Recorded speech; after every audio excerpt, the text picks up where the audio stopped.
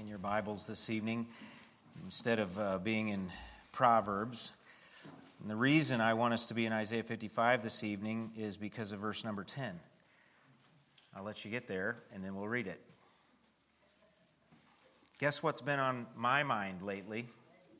Rain. Has rain been on anyone else's mind here this evening? And it's interesting. I was last winter, 2 winters ago, we had a snowstorm, and I remember preaching a message entitled The Treasures of the Snow. And I was looking back several months ago, we had some severe thunderstorms come through, and I was meditating on the record of storms in the Bible and preached a message entitled Thunderstorm Theology. So tonight I'm going to preach a message entitled The Blessings of Rain. The blessings of rain.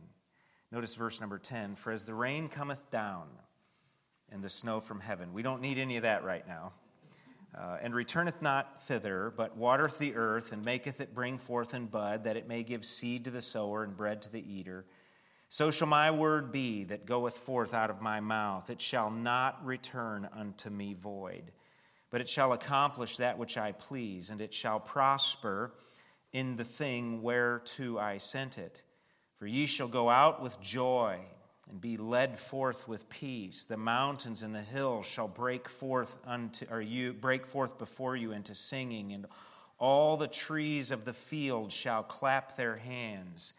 Instead of the thorn shall come up the fir tree, and instead of the briar shall come up the myrtle tree, and it shall be to the Lord for a name, for an everlasting sign that shall not be cut off. Let's pray. Father, as we consider tonight the illustration of rain and the powerful effect of the Bible in our lives, I ask you that we would be challenged to love this book all the more, to live in it all the more, to trust it all the more, and to allow you to use it to transform us.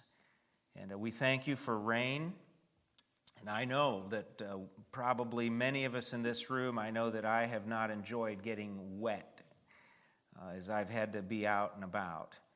And yet, Lord, you're the one who is the author of the weather. And I'm reminded of the statement of a pastor friend of mine from the Midwest that there's no such thing as bad weather, just bad clothing. And so, Lord, we ask that we would trust you, and that when times of weather, even severe weather, come, that we would even allow those experiences to turn our eyes, our hearts, and our thoughts to you and your word. And I pray these things in the precious name of the Lord Jesus Christ. Amen. Isaiah is what some might call one of the white-collar prophets, along with Ezekiel. Isaiah, it's believed by many, was of the tribe of Judah and a cousin to the kings. If you read the historical narrative of his life, Isaiah had frequent and fairly open access to the court of the kings of Judah. It's believed that he was likely a cousin of Hezekiah in particular. And his book, Isaiah's prophecy, can really be divided up into two main sections. And I know I've shared this before, but let me just give a review. Chapters 1 to 39 can be summed up in one word: condemnation. And chapters 40 to 66 can be summed up in another single word: comfort. The first 39 chapters, the condemnation section, are God's message of judgment through Isaiah to the current generation that Isaiah ministered to. They were pointing to the north and talking about how bad the northern 10 tribes were, and yet Isaiah said, you're on the same path, and unless you get right with God, where they're headed is where you'll be in a short amount of time. And boy, let us be careful about our finger pointing, amen? How easy it is for us to say, I'll never do that, and what a reminder this context gives to us. Basically, Isaiah, in his message of condemnation, is telling him, you better get right, or you're going to end up in captivity just like the northern 10 tribes are in captivity. The northern 10 tribes went into captivity in 722 BC, And much of the substance of Isaiah's life that is recorded in Scripture takes place around 700 BC. So it was fresh in everybody's mind. But then there was another key component to Isaiah's preaching, and that is what we call the doctrine of the remnant. And that is faithful, believing Jews in Judah in particular, who were grieved by the idolatry and the wickedness that they saw gripping the southern kingdom and the kings of Judah in the south. And their question was, what about us? We're trying to do right. As history would expose and show later on, many of those people in generations to come, believing people, would be taken into captivity.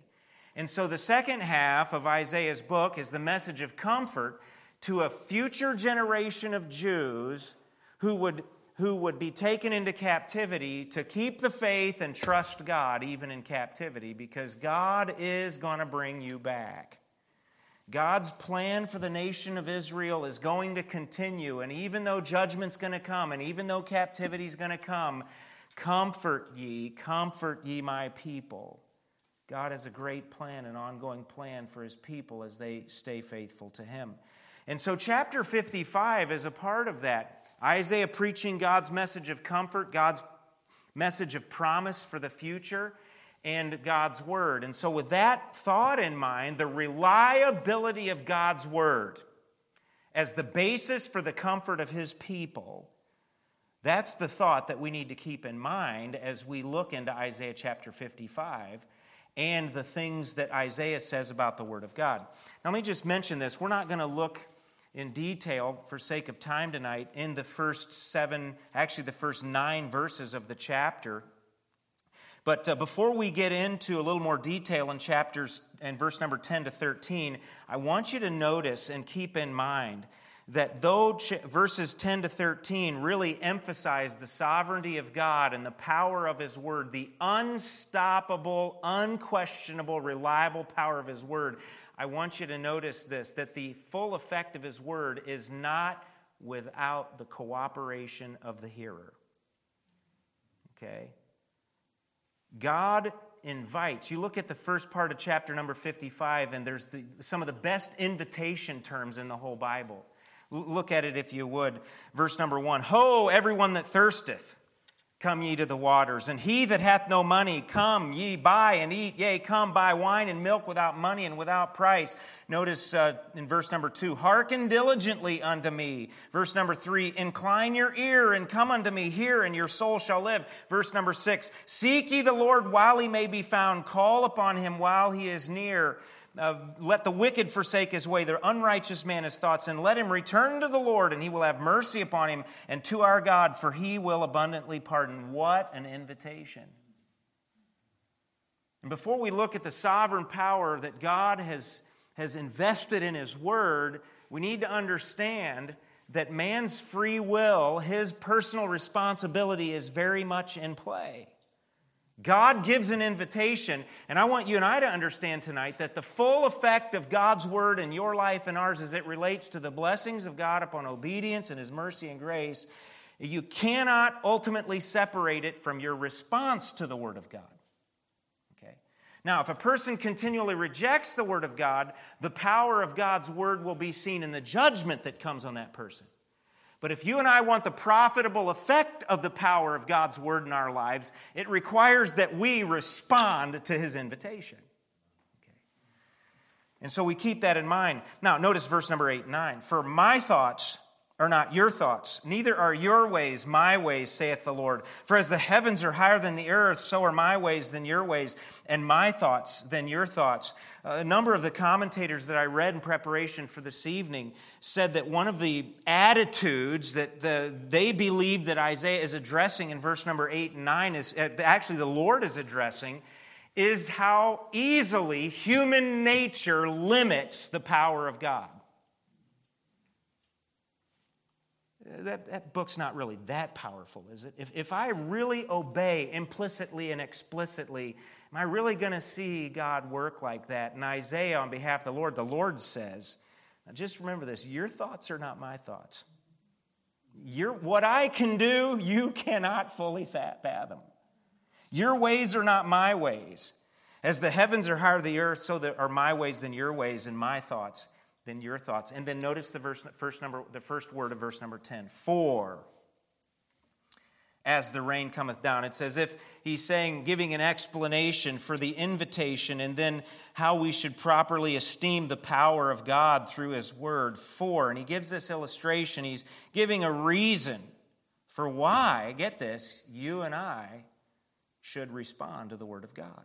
He gives the invitation, and he said, and just remember, what God can do is far more than we can fathom. Now, because of that, here's an illustration to show you how effective God's word can be in your life. And here's the thought I want us to keep in mind. Now, remember, these 8th century BC Jews that Isaiah is addressing on behalf of the Lord, that the Lord is addressing, several of the things that are said here in this passage specifically relate to the Babylonian captivity and even to the future millennial kingdom, but there's tremendous application for us here tonight. I want you to notice verse number 10. For as the rain cometh down and the snow from heaven, we could drop down verse number 11, so shall my word be that goeth forth out of my mouth. The illustration of rain and snow. And here's the point for us tonight. You and I should determine that we are going to embrace the effective power of God's word. That we're going to embrace. Remember Psalm 78, I believe it is, the thing that limits God, the one thing that limits omnipotence. Anybody remember what it is? Unbelief. Do you know you and I have, in a certain sense, the ability to limit God? And it's when we don't believe him. But when we believe him, look at the power that is unleashed in our lives through the word of God. And so we should determine to embrace the effective power of God's word. As I've thought about this passage of Scripture and the illustration of rain to the wonderful influence and power of the word of God, I've also thought about 2 Timothy 3:16 and 17, and I've written in the margin of my Bible that this is essentially an Old Testament parallel. All Scripture is given by inspiration of God. If you know it, quote it with me. And is profitable for doctrine, for reproof, for correction, for instruction in righteousness. Why? That the man of God may be perfect, truly furnished unto all good works. We mentioned this a couple of weeks ago as we were talking about that passage of Scripture. The Word of God being profitable for all things, profitable for doctrine, that's what's right. Profitable for reproof, that's by telling us what's wrong. Profitable for doctrine, for reproof, for correction, that's telling us how to get right. And not just correction, but instruction in righteousness, that's telling us how to stay right. And so the sufficiency of the Word of God, and this is in many ways a parallel to the powerful ability of the Word of God to thoroughly furnish us, to transform us. I want us to notice just briefly tonight several characteristics of the power of God's Word. I told Grace as I was preparing this, I said, I'm going to tease tonight. And she said, T-E-A-S-E. I said, no, T-apostrophe-S. I'm going to alliterate, and pardon me, it's the disease that we have.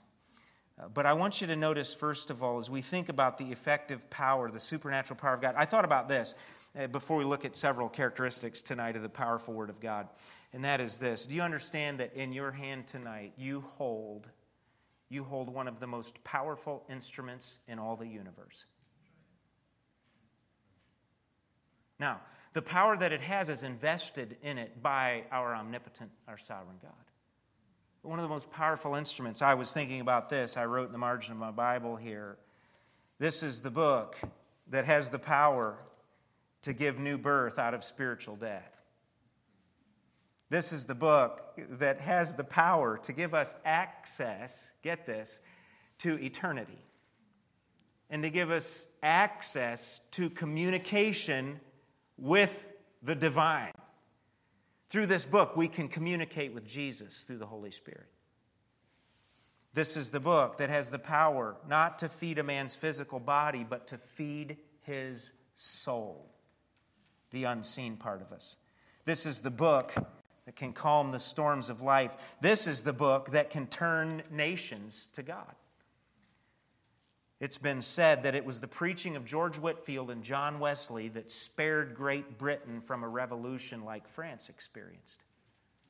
It was the preaching of God's Word from men like George Whitefield and Jonathan Edwards and Theodore Frelinghuysen that was like a spark on the dry tinder of the dead coldness of the second generation of settlers here in the colonies that we now call the United States. The preaching of George Whitefield and Jonathan Edwards and Theodore Frelinghuysen of the Word of God sparked the Great Awakening and brought about a spiritual revolution in our nation before there was ever a military revolution.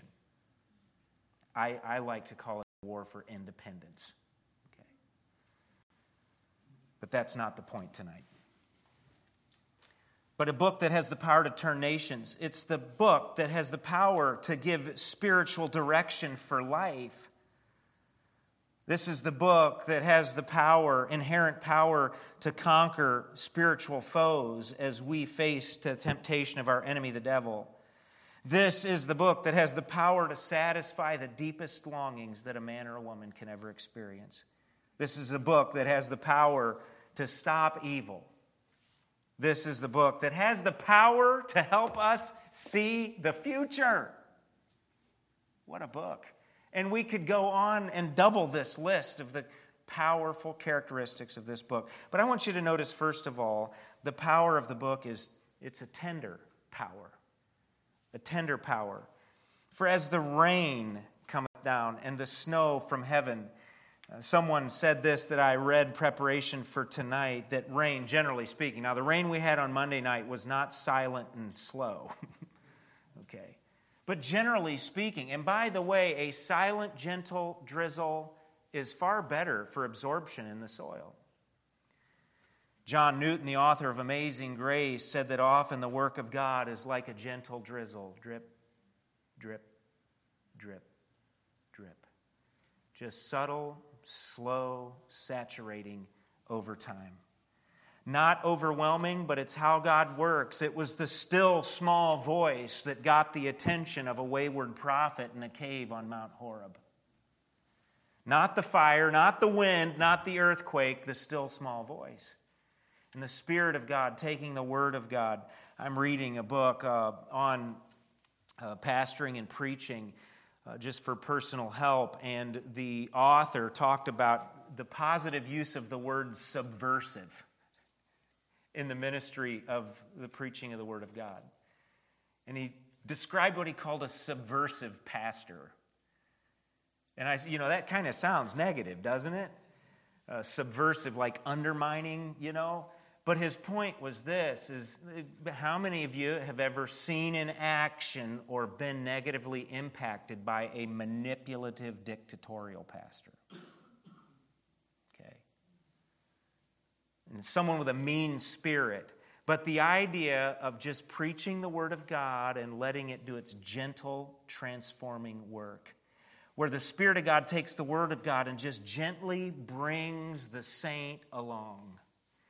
Can I say this? To where they come to their own conclusions.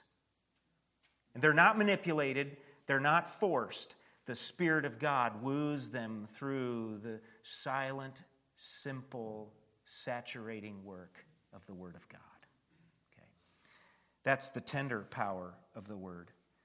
But don't think for a minute that tender doesn't also mean tremendous. Secondly, there's a tremendous power to the Word of God. Have you ever thought about this? I think I mentioned this 2 winters ago when I preached on the treasures of the snow. Have you ever thought about how tremendously powerful rain is? And I'm not talking about, deluges or anything like that, but I'm just talking about how when the ground gets saturated, even by a slow, long soaking rain, rainy soaked territory has literally stopped world power armies in their tracks. Think about the quiet power of snow to stop the armies of Napoleon and the armies of Hitler. The power of snow, the power of rain, the tremendous power that it has. We think about the power of snow, we think about the power of rain, But I want you to notice also that it has a touching power. And we'll continue to read, as the rain cometh down and the snow from heaven and returneth not thither. The idea is in the same form at which it fell. Obviously, rain through the cycle, the hydrological cycle, will evaporate. But in the same form, it doesn't return, if you would, back to the heavens, but it watereth the earth. And then notice this, the rain on the earth maketh it, the earth, bring forth. That's the idea of it germinates seed. And then the next step, it causes that seed that was germinated and becomes a tender plant, it causes it to bud, that is to flower out and pollinate. That is the preceding step to what we see next, that it may give what? Seed to the sower. Now notice, here's what I mean by the touching power. It was a single seed that was activated by the moisture of the earth from the rain or the snow. The seed was germinated, new life came forth, a bud and then seed. And through the multiplication of seed, a sower would take some of that seed and broadcast it. And the touch of that rain in germinating that seed would spread. Not only, though, would seed be given to the sower, but also what? Bread to the eater. Some of that grain would be taken and dried and crushed and pressed and become flour that would be turned into bread. And here's the point as we think about the effective power of the Word of God. It has a touching power. Or we could say this, to use Ronald Reagan's terminology, it has a trickle-down power. You've heard the term, at least those of us who remember who Ronald Reagan was, trickle-down economics. Okay. Filtering down. And that's the idea here when we think about the touch of rain, the touch of God's Word as it produces seed, and then some seed is spread so that the process can go on. Other seed is dried and then becomes bread to satisfy the hunger. And on it goes through this multi-generational effect of the Word of God. I think about some households and families represented in this church tonight who you're the result of preceding generations in a family that responded to the Word of God, and you're getting the benefit of that. There are some first-generation believers here tonight, but God's given you the opportunity to raise up your children in the nurture and the admonition of the Lord and to have an impact in your grandchildren's lives. And now, get this, the touch of the Word of God that's illustrated with rain that sets in motion this spiritual process of seed and bread and more seed being spread. It is a touch that will go on past your life. It's the power of the Word of God. It's a touching power. It's a tremendous power. It's a tender power. And I've written this word here too. It's a terminal power. As we move on through the passage, notice what the Lord says. So shall my word be that goeth forth out of my mouth. That is like the rain that falls, soaks the earth, sets in motion this cycle of multi-generational production and impact. It shall not return unto me void. Let me just give this as a side note, and I'm watching the time here. We'll bring this to a conclusion in just a few minutes. But twice in this passage, the word return is used. Now, I want you to get this. This is really, when I was sharing this with Grace this afternoon, I almost unloaded the whole boat right there, okay? This is exciting to me. The scriptures say the rain cometh down and returneth not thither. Now, obviously through evaporation it does, but not in its original form. You get the idea. God says, my word's like rain. It is given, and it does not return to me empty. In the physical world, rain falls. It nourishes the earth. Evaporation takes place, but the work of that rain produces fruit in the earth. Transformed fruit.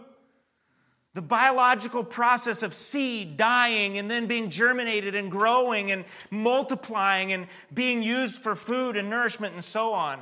One of the points I believe that God is making in this passage is I give my word in the form of preaching and in the form of people hearing it and responding to it.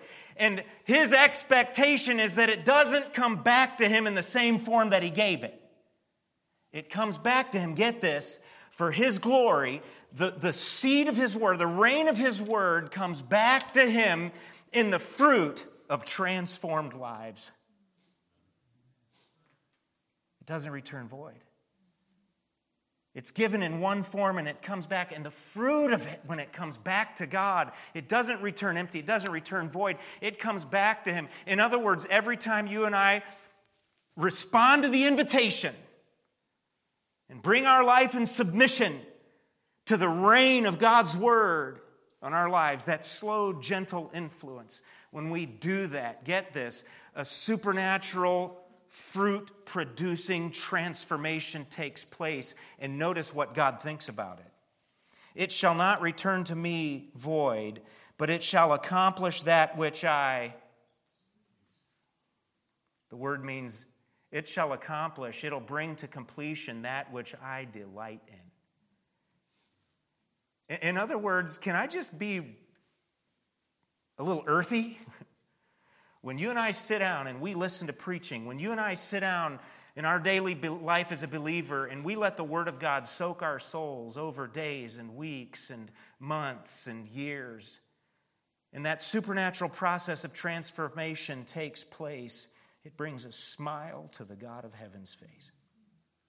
It delights Him. Because that's why He gave the Word. He gave it. Yes, to reveal Himself, but yes, also to transform us into the image of His Son. And so I use the word terminal power here. Terminal is the end, if you would, the object of the completion. It shall accomplish that which I please, the last statement of verse number 11, and it shall prosper. Same word in Joshua 1:8. You meditate in the Word of God and you'll make your way to prosper.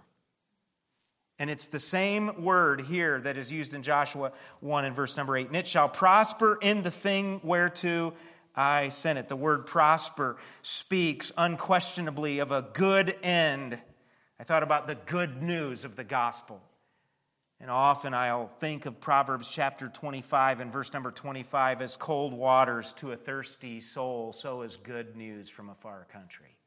Let me tell you, the best news we've ever gotten is this book that came from the heavenly country.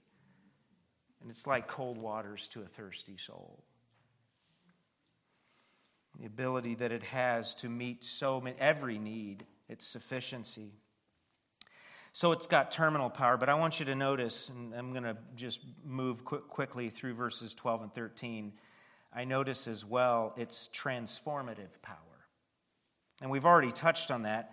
Notice verse number 12, the first word of the verse, for. It's giving, if you would. It's basically God's apologetic. Listen, here's why you need to let the Word of God like rain soak your soul. Because look at the fruit that it produces. Now, for these 8th century Jews, and actually looking forward to the Jews that would go into the Babylonian captivity, he's actually prophesying here to them of the release from the Babylonian captivity. God's saying, here's how reliable my word is. Yes, you're going to go into the Babylonian captivity for 70 years, but I'm telling you, you're going to come out. And when you do come out, you're going to come out how? With joy.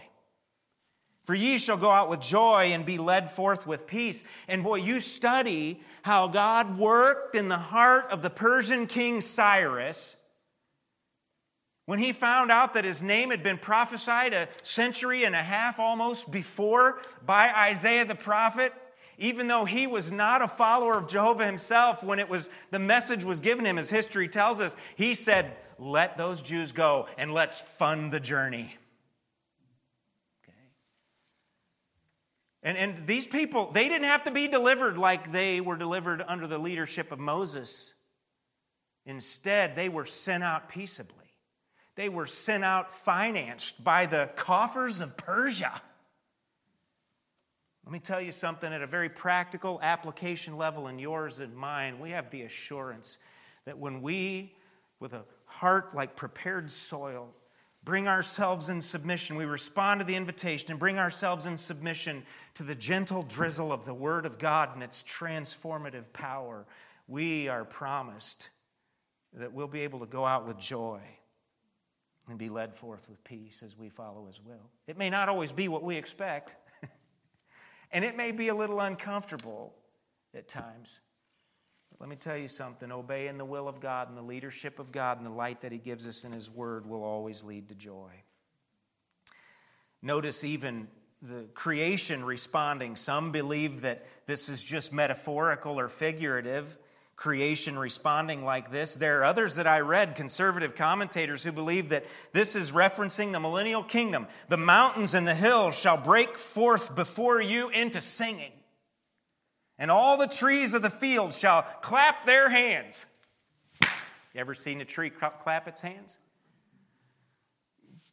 There are those that believe, and I'm talking, these are perfectly sane, intelligent people who believe that in the millennial kingdom we're going to see stuff like that. I heard an old spiritual the other day, a Negro spiritual, American spiritual as they call them now. And it said, one of the verses said, "Ain't no tree gonna clap my hands.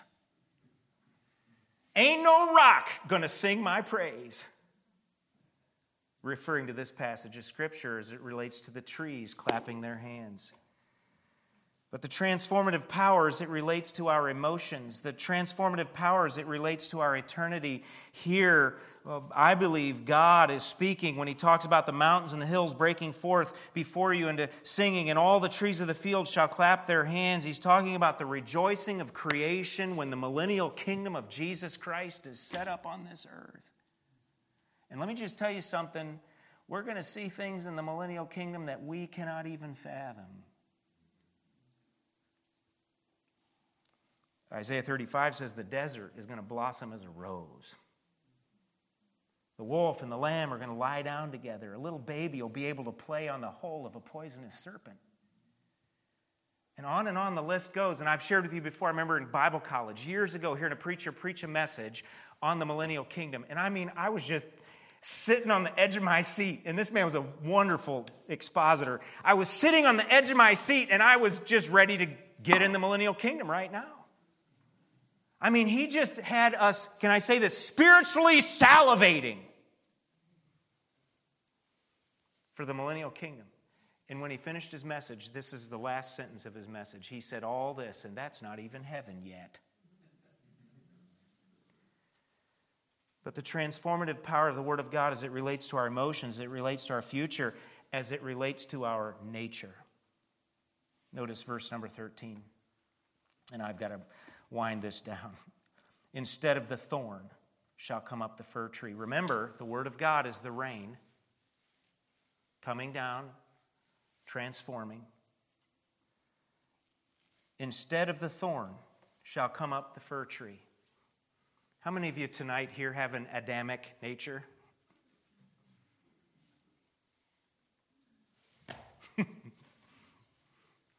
More than I like to admit. Any fallen humans here tonight? Or can I say it this way? Any thorns here tonight? Any briars here tonight? And you think thorn and you think briar, let your mind go back to Genesis chapter number 2. Genesis chapter number 3. The curse. And yet notice this, through the powerful effect of the rain of God's word, thorns, our old nature is transformed. And we've been given a new and a divine nature that the Word of God activates and empowers, Peter said. And instead of the thorn shall come up the fir tree, and instead of the briar shall come up the myrtle tree, the Hadassah tree, I believe it is. And notice this. A final characteristic of the power of the Word of God is its triumphant power. Who gets the glory? When the Word of God, in the hands of the Spirit of God, transforms the child of God into the image of the Son of God. Who gets the glory?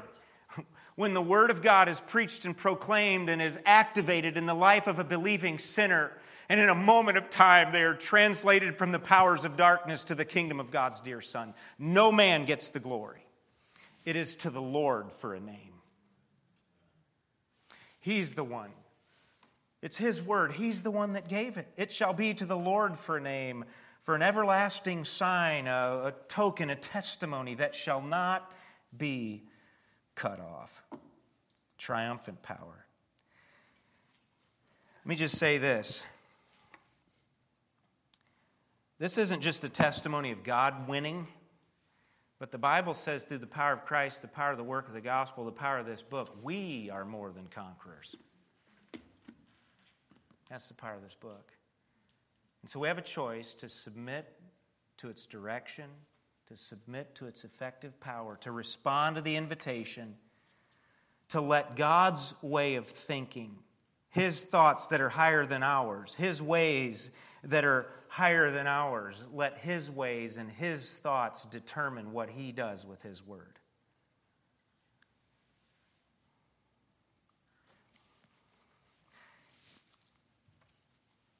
I'm going to read you a poem. After all, this is a Baptist preacher's message, and we're supposed to end our messages with poems, right, Brother Mike? The man's name that wrote it was William Steiger, I think back in the 1800s. And he said this after a rainstorm. Maybe you've heard this poem before. Grace said we're going to have Elena memorize it next year in school. I saw God wash the world last night with his sweet showers on high. And then when morning came, I saw him hang it out to dry. He washed each tiny blade of grass and every trembling tree. He flung his showers against the hill and swept the billowing sea. The white rose is cleaner white, the red rose is more red, since God washed every fragrant face and put them all to bed. There's not a bird, there's not a bee that wings along the way, but is a cleaner bird and bee than it was yesterday. I saw God wash the world last night. Ah, would He had washed me, as clean of all my dust and dirt as that old white birch tree. Wherewithal shall a young man cleanse his way? By taking heed thereto, according to thy word. The transforming power of the word of God. Get this, for both a Pharisee named Paul and a fisherman named Peter. The transforming power of the word of God for a boy who began as a pauper in 14th century Bohemia named John Huss. I read a brief biography of him last night. And the transformative power of the Word of God in John Huss's life. The power to transform a pauper named John Huss, or can I say a prince by the name of Bill Borden, the heir of the Borden dairy magnate family, who would give away everything, and though he would never make it to Asia where he intended to go, he would die preparing to serve Christ and preach the gospel in Cairo, Egypt. But it all could be traced back to the God of this book and the power that He has inherently put in it. The power of this blessed old book and the illustration of the blessings of rain. Father, I pray that we would bring ourselves under the gentle, daily, soaking showers of the Word of God, that we'd let it change us. Let it bring forth fruit. Let it take the rain that falls in our lives and then transform it into fruit that is returned to Him for His glory and for the benefit of others.